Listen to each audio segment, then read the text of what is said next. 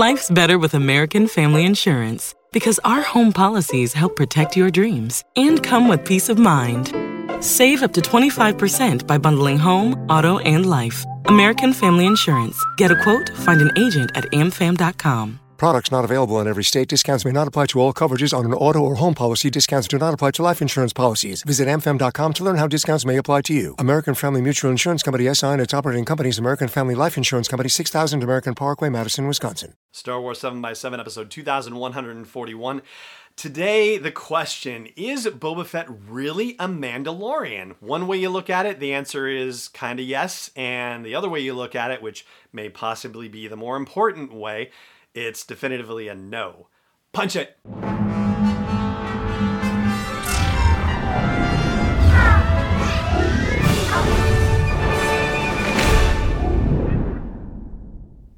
Hey Rebel Rouser, I'm Alan Voivod, and this is Star Wars 7x7, your daily dose of Star Wars joy, and thank you so much for joining me for it.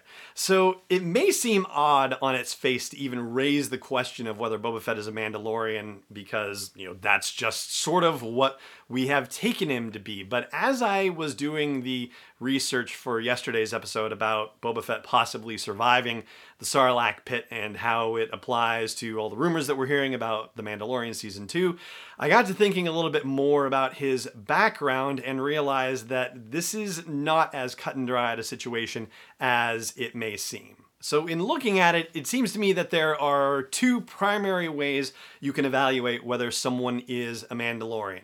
The first way would be simply by birth. Like, were you born on Mandalore, or were you born on a planet controlled by Mandalore, thus being declared a Mandalorian citizen? Boba Fett obviously was not. He was born on Kamino, and yes, we could get into the question of whether it counts that he was cloned or anything like that, but let's not overcomplicate this.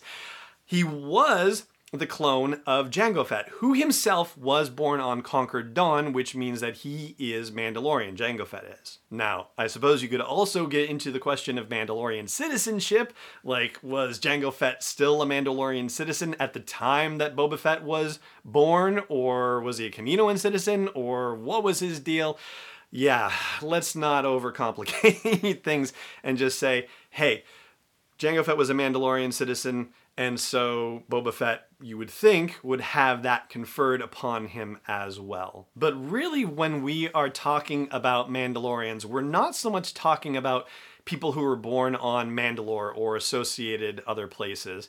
We're talking about the way, right? This is the way. That's the thing we're talking about, the Mandalorian code, and being part of the Mandalorian political structure for all intents and purposes, which is a Mandalore who is the ruler, and then you have houses underneath that, and clans within the houses, and so on and so forth. And when you look at it that way, not only is Boba Fett not part of the Mandalorian this is the way frame of mind, neither was Jango Fett.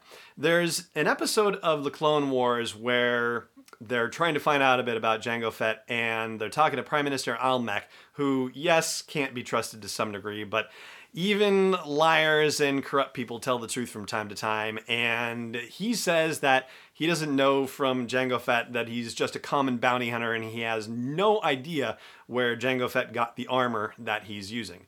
Which, by the way, most Mandalorians are walking around with Beskar armor. That's that special metal, right?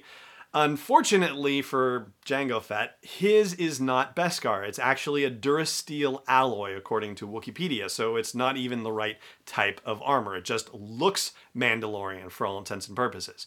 The same goes for Boba Fett's as well. Wikipedia's entry on Boba Fett doesn't actually say anything about the composition of his armor, but man, it is scarred and pitted and all banged up and knocked around, which Beskar armor doesn't really get like that. So yeah, definitely not traditional Mandalorian armor. So where he's coming by it, who knows? And it's just meant to look Mandalorian, and certainly it has the Mandalorian crest on his left shoulder, but that's all that's really Mandalorian about it. And another thing is, speaking of shoulders, well, there's that, Mandalorian crest on the left side of Boba Fett's armor.